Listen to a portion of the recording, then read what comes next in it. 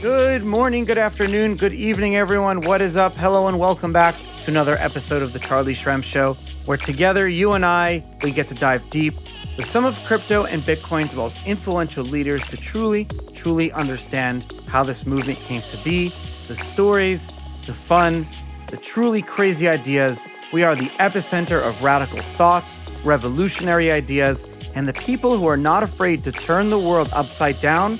Those are the people who join the show. Today, we're diving headfirst into a war zone, the battleground of data, the digital era's most coveted resource, the oil of our generation. This is the lifeblood of the internet, and right now, it's under the control of the almighty Web 2 tech giants. But in the shadows, a rebellion is growing, Web 3. An unexplored frontier is rising with DeFi and digital decentralized identity, promising not only to level the playing field, but to reconstruct it entirely. We're about to explore the trenches of this ongoing battle, from the silent, almost invisible data hacks and harvesting to the loud and clear call to arms for digital self-sovereignty. This isn't just tech talk. This is the struggle for control of your digital identity in your online existence. There's a battle going on right now as we move into Web 3. You guys around the world, you see it happening, and now we need to understand how we're going to protect ourselves for the future. So we have a great lineup of three revolutionaries on our side. We have Gregor from Slovenia. He joins us from the Swarm Foundation, a freedom fighter advocating for a fair and ethical data economy. Al Morris joins us from Koii Labs, a digital architect constructing a community-driven network for full ownership of online content. And last but not least, Markus Levin. I worked with these guys in 2018 at the XYO Network when they launched, so it's great to talk to them and see 5 years later how the battle for decentralized digital identity is going. They are a pathfinder connecting real-world data with the realm of blockchain smart contracts. And these guys and girls are not just building new technology. They're toppling empires and rewriting rules. This isn't just about data. It's about power, control, and the future of your digital life. If you've ever felt like a pawn in a game controlled by invisible tech giants, this episode is for you. So fasten your seatbelts, my friends. It is time to storm the castle.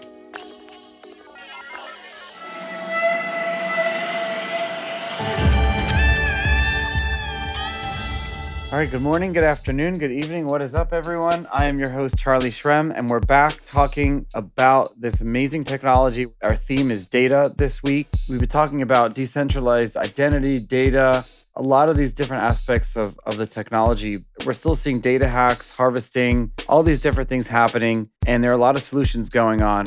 I'm excited today to talk to you with my guest, Gregor Zavcer. Gregor, did I say it okay? There. It's Zavcer, yes. You're the executive director at the Swarm Foundation and Swarm, a decentralized data storage and distribution technology.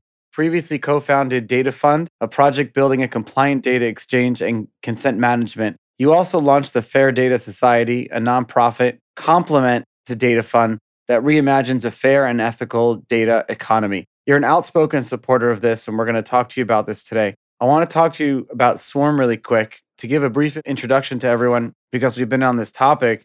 Swarm is a decentralized data storage and distribution technology. It's a base layer infrastructure for Web3 on which developers can create, host, and store decentralized applications and all their data, NFT, metadata. So not just like the transaction, but the actual metadata itself, media files.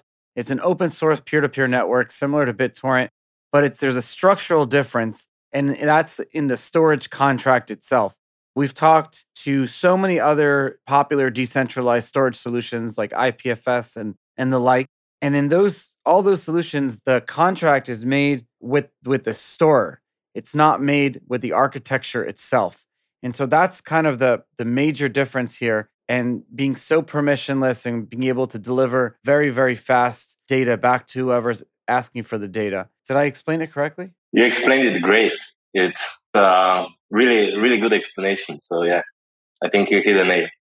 What's been interesting to me about your life and the projects that you've worked on is you've like adhered that you're trying to follow these like ethical guidelines, and you believe that organizations need to follow them too. And it's not just about making money for the shareholders. There needs to be some sort of like own internal ethics charter, if you will. Do you believe this to be true even now today? Yes, even more strongly, as it turns out, it's essentially, like thinking about and starting with ethics by design in a way, and thinking about it creates deeper foundations for what we want to build, and at the same time, hopefully, it also acts as a way to prevent unintended consequences. It can be very easily that we just rebuilt the same broken internet as we have today, but just using different infrastructure. And here is why ethics becomes important. Things like data interoperability, which we've been advocating for ages now, it's Yeah. sure antidote to surveillance capitalism and to the existing business models. So it's not just the tech that needs to evolve. We need to build technology in such a way that it allows for ethical business models. So, what is it about the swarm that's ethical? With Swarm, Swarm is a base layer infrastructure. In this way, Swarm, many of the things that we are discussing about ethics do not directly apply because it's essentially a machine-to-machine kind of interaction. However, it's already in a way, like how we build it, that Swarm has extraordinary privacy properties. For example, that sets the dispositions for how the applications on top are built. With the permissionless nature, it also sets another set of dispositions. Then, continuing on that, data privacy, interoperability, and data sovereignty are kind of like the core things which are embedded already in the base layer infrastructure. Then, to that, it also comes that essentially the technology that we build. So, how do we define our own mission? How do we define the Yeah. mission as a collective? And we say that our mission is to empower digital freedom by making data unstoppable. Why we do this? Because on one side, it helps reclaiming privacy for the individual, but also at the same time, it brings trust into the data economy in a similar way as cryptocurrencies bring trust in a financial economy. And by not needing to trust a single actor. There's already a bunch of things when we think about on the core level. Then added to this is also what kind of ecosystem do we want to grow. So it's that sense it's important to start these kind of discussions and to also shape positive incentives for the ecosystem to hopefully develop in the desired direction. Here we do need to note that in the way how Swarm is an open and permissionless technology, we do not have control over how the ecosystem will evolve. However, we can do our best. And here comes again ethics into place. Yes. When did this become so important for you? Like, when did you start raising this flag, if you will? So it was actually, this was even before I joined, joined basically the Web3 space, the blockchain space. It was back in the day when I was doing my master's in cognitive science, and one of the specializations was user modeling. Hmm. So, and I was studying this because basically I wanted to develop healthcare applications that help with the well-being of the individual, like help with depression, which is a global phenomenon, but especially in developing countries, there's not enough support. While studying user modeling, it became like really clear to me how powerful personal data can be, and developing applications that deal with personal data in the healthcare space, it was as a developer, I realized I do not want to store this data on my server. It would be creating a honeypot where if this data would be compromised, it could really mess up with the lives of other people who Sure, would of be course. trusting and using the app. And Yeah. as a user, as a potential user, I also knew I do not want this data to be hopping from one cloud to the other. So I want to know where this data resides, and I want to know who can see that data, and that's under my control. So this was in a way, a key insight that only decentralized storage can address these kind of things. Moreover, then when we add also other layers of it, today there's all the rage about AI. Yeah. But also a lot of now the discussion with AI is happening. Where did you get the data? And I think Elon Musk said that Twitter is going to sue Microsoft because Microsoft used Twitter data to train their AI models and things like that. So we see the data does have in the ever more digital world has a lot of value. These are the other ways. So again, by reclaiming the privacy for the individual, we enable them to own the data and to manage it and also be an equal stakeholder in this data supply chain, if we want to call it like that. So if there's more and more data generated in the digital world, the distribution of that value also needs to be fair. And these are the dispositions, that one creates. Yeah, sorry. The data is just going to get more complex and everything, and that's why we saw Reddit also go dark this week. A lot of subreddits went dark because Reddit's starting to charge it for its API because ChatGPT and some of the other ones are all using that data for free. Same thing like you just said, Microsoft and Twitter. So that's really interesting. And now that we're in this year, it's 2023, is the internet being, as we're rebuilding the new internet, are you happy with how people are treating data now? I know it's a big part of the regulation, especially how AI is going to be regulated in Europe. At least right now, we know that it's going to be based on like where does the data come from and how is the model trained. That needs to be open, and that'll be where the regulations lie. But that's definitely a huge factor in it. So how do you feel about it now? It's kind of mixed bag. In a way, we see ChatGPT. I think it's the fastest growing product in Yeah. history, and it's people are just like privacy is just put on the side when people are interacting with ChatGPT. So in a way, these kind of tools are even doing less for privacy of the individuals. At the same time, as you mentioned, Europe is being quite proactive. It's Very putting impressed. it all kinds of policies and regulations in place. And while this might not be perfect in all the aspects, I think what is good is that they are put out fast. That there's also regulatory certainty, and it's kind of also an iterative process. So the European Commission is definitely watching how GDPR is working, what the Data Markets Act and all other strategies are doing. So, and we can, I think, also expect upgrades based on that. So it's an evolving field. Yeah. What is the GDPR that you just mentioned? With GDPR, it's General Data Protection Regulative. It basically regulates how enterprises or organizations deal with personal data in Europe.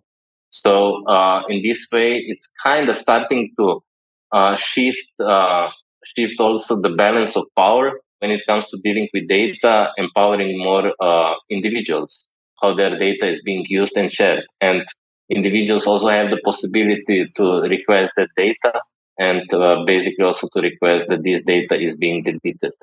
So it's a Really? first, I would say it's a first step, yes. Yeah, it's really interesting. So, what in a perfect world, what would, and if all data was being used on Swarm, or a lot of the data was being used on Swarm, what does that world look like to you, and how does that look like to an average user like myself? So in a perfect world, I would say probably regulation comes second, as sort of like more as a support. It's we already build, build systems that respect human rights, enable fair distribution of value, are against exploitation of the individual. So ideally, regulation wouldn't even be needed. And here, in a way, Yeah. I think a good example here is Bitcoin. It's like with Bitcoin, when one makes a transaction, one does not need regulators to make a transaction or to move money from A to B. Of course, there are cases and then situations when regulations comes into place, but it's kind of secondary in that sense. Yeah. So, so that would be maybe more on the builder side. From the user perspective,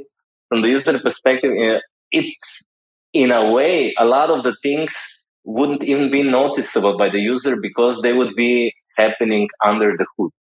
It would mean that applications would be unbundled. Today we are convinced in this notion that application consists of a interface, algorithms, and the data. When we look on our mobile phones, all our apps are data silos for itself. What if we could have like all the data from the applications in one spot and access it freely? Then with the use of AI and things like that, this data could really start working for us. We could merge different data streams, get better insights. Also, when anonymizing that data, we could contribute it in a public data set, improve the society, also monetize in responsible ways. And we had this kind of architecture in a way already before the internet, or when just thinking about the PC. It's like on my computer, if I decide to make a song, I I start a music software program, and it saves audio files to my hard drive. And then I say, I want to make a video of that song. I start a video production program, and I just select those audio files from my hard drive. They are not within the program. The internet and the mobile world kind of changed this.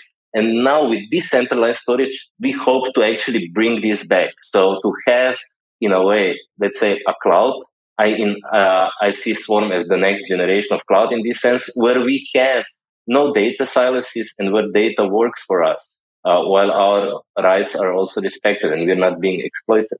I love that. Gregor, thank you so much for taking the time and coming on the show today. Thank you. Thank you for having me here. It's been great. I'm really excited that this podcast, The Charlie Shrem Show, is now powered by Waxman. I think I met the CEO, David Waxman, back in 2015 or something at an Ethereum meetup, and he told me that the future belongs to the fearless. And that is why they are producing the show right by my side. What an amazing team we have now. It's so amazing. You guys have been hearing some great updates, have been following along. If you don't know, Waxman is the leading global strategy and communications firm advising the next generation of companies in Web3, disruptive technology, Bitcoin, crypto, fintech, artificial intelligence, and venture capital. Waxman's clients are ambitious leaders and businesses that are on the frontier of this whole new economy because they really do believe that the future belongs to us and we're the ones building it. With services across everything from digital marketing, public relations, social media, investor relations, financial communications, recruiting, and public affairs, they're helping companies and individuals like myself seize the business opportunities that we deserve, overcome challenges that we all are going to face, and achieve sustained success. Head over to Waxman to learn more. You guys are going to love them. We have them in the show notes. Check it all out. It's WACHSMAN.com. That's WACHSMAN.com. Well, if you're just joining us, everyone, we're on this great subject talking about those who are using crypto and blockchain, Bitcoin, and all these wonderful inventions that came over the last 10 years.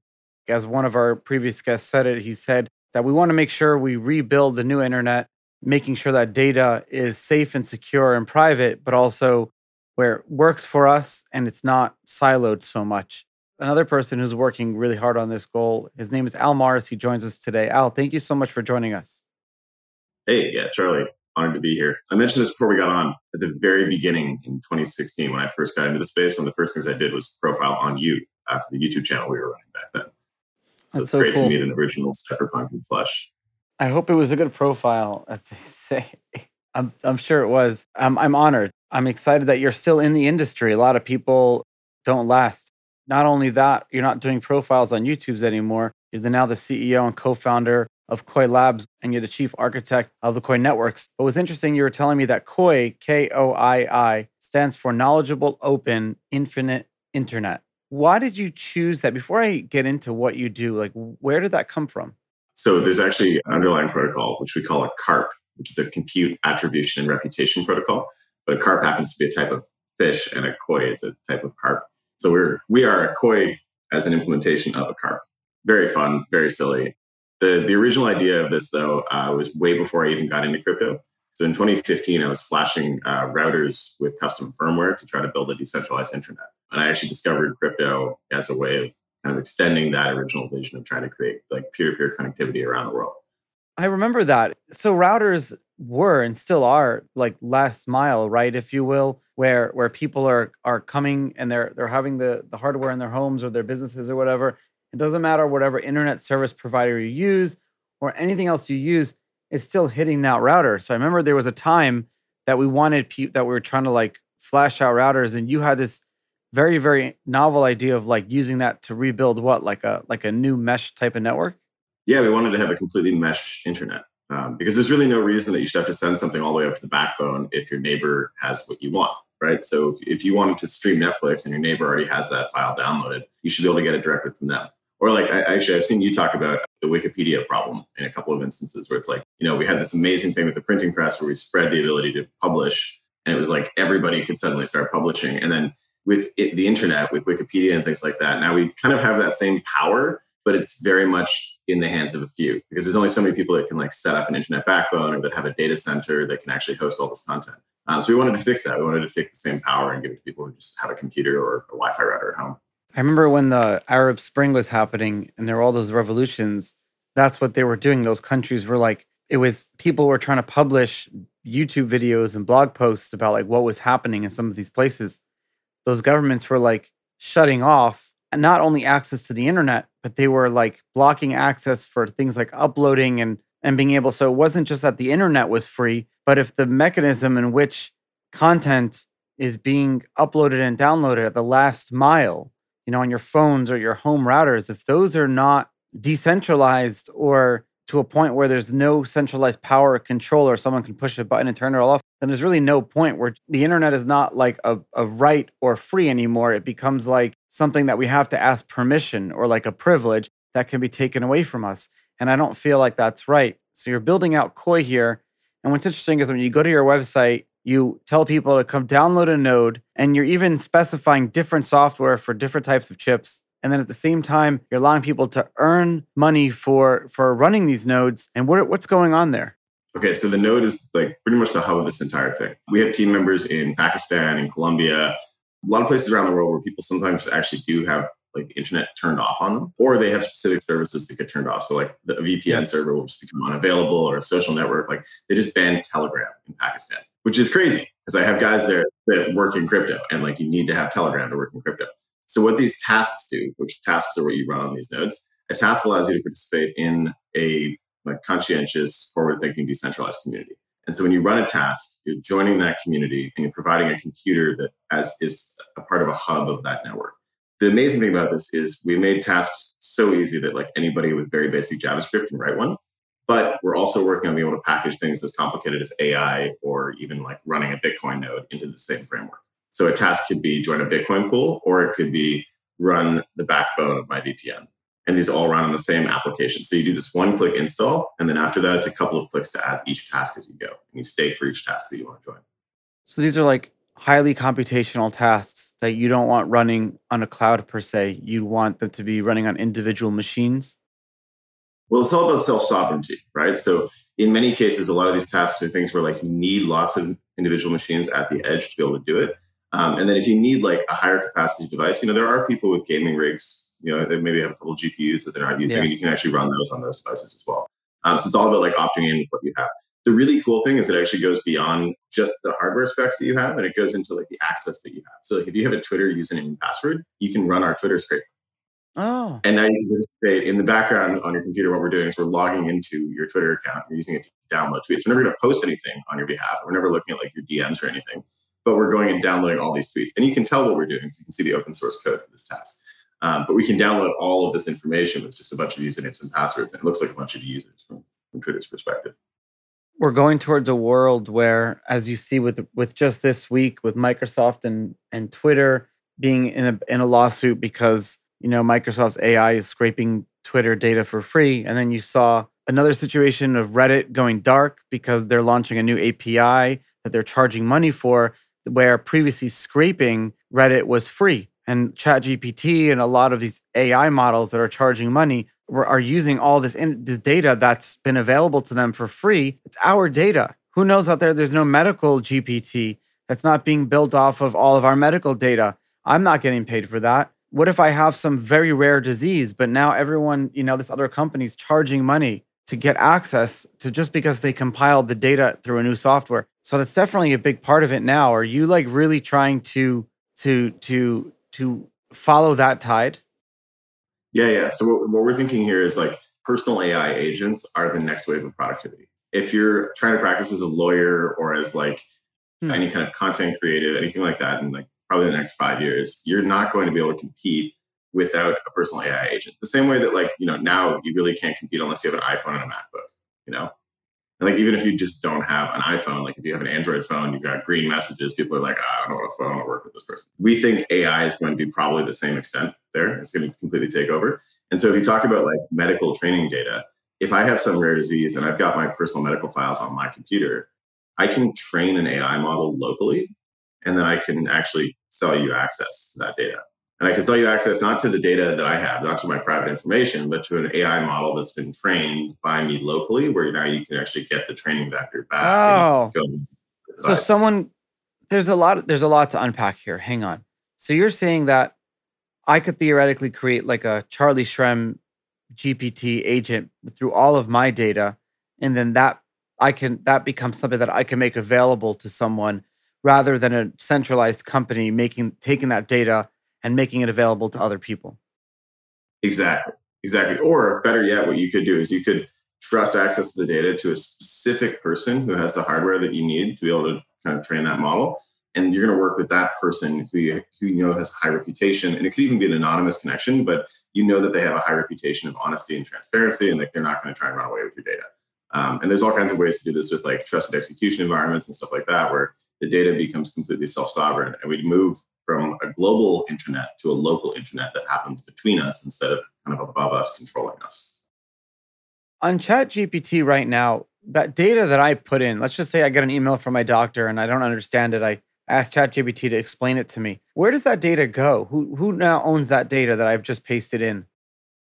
The message that you sent, definitely ChatGPT. The person who's accepting the message. The really cool thing about this, though, too, is you can also see a model here where when you make a request into the network, that is actually part of the training process. And so you're actually getting credits back for helping him to actually train the AI model. Oh, that's really interesting. And that's, I think, where the really exciting stuff happens.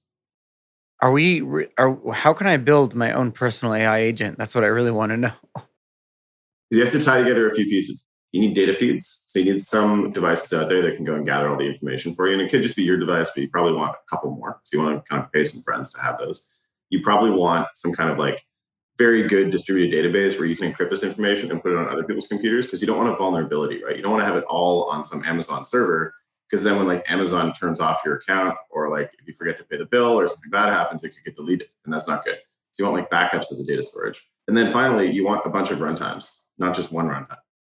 And the reason you want a bunch of runtimes is because if somehow your AI gets infected, you want to be able to know that there's a problem before you like file your taxes wrong or something like that, right?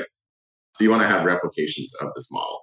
So this is why we think that cloud computing, the transition from cloud computing to community computing, could actually be a really good way to unlock this, because community hardware is pretty cheap and we can all share with each other. So we can do all these different little jobs for each other, and then we can kind of collectively have access to really, really strong AI power, but like without having to kind of give up our control. It's like a decentralized Amazon Mechanical Turk.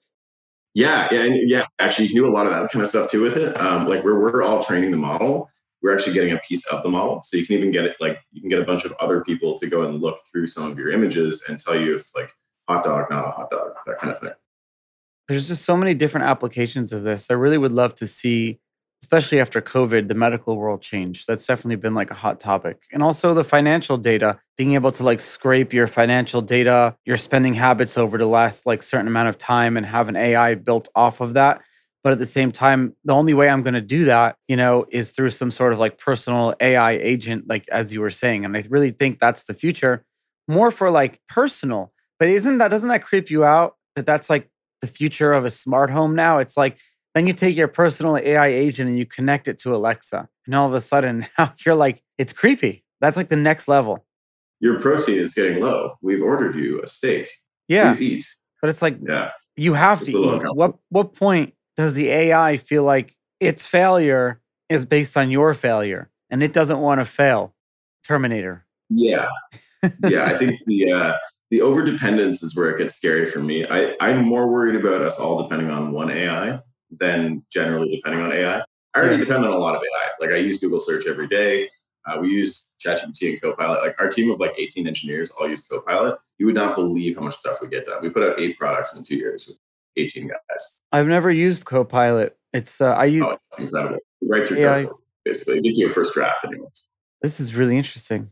Yeah, we have the software development capacity at Koii of like 200 people with a team of 21 people.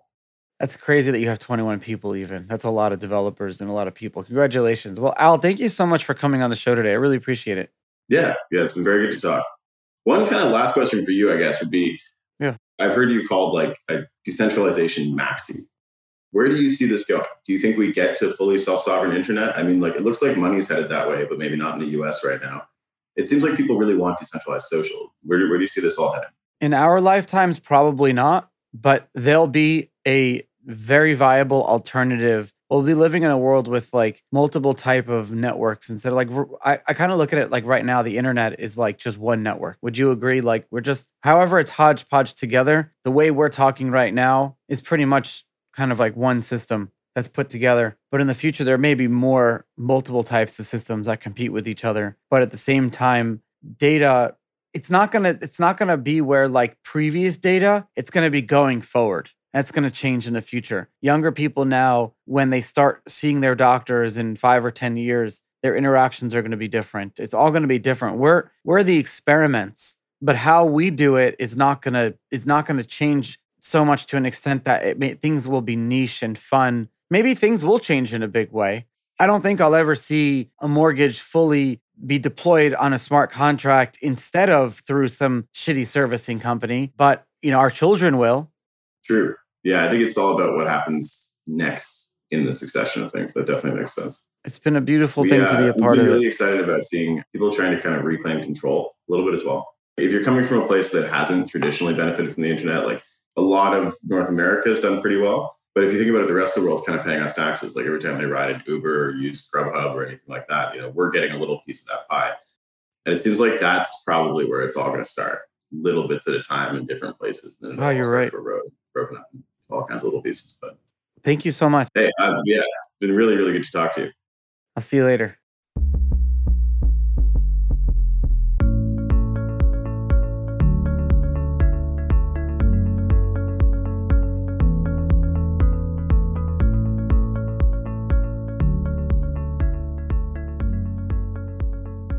All right, everyone, we are back. I'm your host, Charlie Shrem, and I'm really excited that we're joined by our next guest, Markus Levin, who co-founded the XYO Network in 2018. Markus, thank you so much for coming on the show today.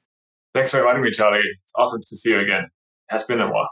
Oh, man. So let's go back to 2018. You guys launched the XYO Network. I worked for you guys for a while, and it was really exciting times because what you wanted to do, it's exciting to talk to you now almost, 5 years later and see how all the visions that you've had all those years ago, where you are now and how things have come. So just kind of give a little bit of background. You guys really wanted to launch as the first people-powered decentralized project that connects data from the physical world directly with blockchain smart contracts and other digital realities. You have 5 million nodes now. You guys are one of the largest global blockchain networks in over 125 countries. With all the regulatory stuff going on right now, you guys are actually over the hump. Your token trades as a security token on the T0 platform. I have so many questions, but take us back to the beginning. What was the crypto world for those listeners who, a lot of my listeners, Markus, weren't around in 2018, 2017. They don't understand how was the world. That was a bear market too. How is that bear market compared to this bear market? How is it different for you? You call it the OG world, but you're really the OG. No. We started, a long time ago. But then in 2017, there was a big hype, there was always the ups and downs in crypto, but all long term is always an upward trend, right? And it's important, I think, to look at that, especially if you look at markets today and think about markets today. But we got very excited about our project in 2017 when the markets were really hot. It was 2021 in our most recent cycle. And then we launched in 2018 when the markets were not hot anymore. It's basically 22 and 23 in the current cycle. It was super, super, super, super hard. And I don't think we could have done it without your advice at that time. But we realized there were a lot of hype projects, of course, but you need to build something real, something which attracts a lot of people, which is easily accessible, not only to crypto nerds like you and me, but other people as well outside of the community, and build something beyond the token, a real network and a product. We managed to do that over the last 5 years, and now we have massive adoption. Have a lot of people coming into our ecosystem and providing data, which are not crypto people. We think about 80% of the people who come into our network are originally not crypto people. Really, 80% of the people are not crypto people. What type of data? Like, what's going on there? Yeah, so in the beginning, in 2018, we were all about building an IoT network. So we tried to get partnerships with companies like Telecom or SK Telecom, which is a South Korean telecom provider, and other IoT providers. It was difficult because we were a small company and they didn't trust us with their IoT networks. Yeah. And so we built mobile apps, and one notably is called Koii. And Koii is an augmented reality app which lets you earn rewards as you explore the world. But a mobile phone is an IoT device as well. It's even an extremely powerful IoT device. We basically got all these IoT devices by people using our mobile apps. Really? Inside the mobile app, in the beginning, you were only doing these bound witnesses, so in the background, cryptographic handshakes. And today, you can do much more, where you are able to collect, let's say you do location-based surveys, or you collect other IoT data like temperature sensors, this type of stuff, or you collect POI data, so you validate and verify restaurant opening hours, for example, and many, many, many other things you can do in the app. A good example of this is that as a kid, or like even now, actually, I just got as a gift like one of those weather stations that you build outside your house. You set it up, till rainfall, a lot of powerful data. And when you set it up inside your home or like the software, it asks you what network you want to join. And you can join like the weather bug network. You can join these protocols where you're submitting your real-time weather data, but you're not getting anything back. Like the Weather Channel's selling that to its viewers. So this is almost like it's an example. This is a very similar example of like almost like a decentralized network that you could join. You're exactly right. There's a new funny word in crypto. It's called DePIN, or decentralized physical infrastructure, where you're able to collect data, for example, or provide other infrastructure like Helium is a good example for that. You are able to get rewarded for providing that data. Right? Someone pays for it, for example. It could be someone who uses our data in a smart contract, right? Or a Web2 company. We work with a bunch of those as well. We get USD, for example, as a company, and then we turn some of that into XYO, right, and put it back into the network. And so this way, we have this ecosystem, and people who provide data, get rewarded for their data, their personal data, but also the data they find somewhere else, like I said, the weather, for example. Okay, so it's not just like your own personal medical data, your mortgage information. I mean, stuff like that is valuable to advertisers and for like data scientists, but it's also about maybe like real-time data too, like seismic activity, water levels, things like that. You're right. Exactly. Yeah. We have many partnerships and many different levels of data. Yeah. Someone should launch this network for algae on the beach so you can have real-time people going out and checking the beach locations if there's algae or if there's certain type of like harmful bacteria or whatever in the water. And then you could submit that data, garbage, trash. People come and pick up. There's so many good applications, but the problem is in the centralized world of today, all that data is only used for like capitalist reasons. You're not seeing like democratizing and I mean, the thing is, we talk about all these keywords all the time: democratizing, self-sovereignty, people's control. But like, what does that mean? Data is not just numbers on a screen. It's people and their wealth, right? Yeah, you're right. Like I forgot the exact number, but the Facebook user or Meta user, their data is worth like tens of dollars a year, right? And Google, right, has so much of your data through your Gmail and so on, right? And it gives that data away for free or almost for free, right? They give you a product which is appealing to you, and then that's the value exchange. And a lot of other things, right? They collect your data and you don't even know, where some data gets collected in the background and they use it for their own gain, and you are losing out. and your data is extremely valuable, and other people's data is very valuable.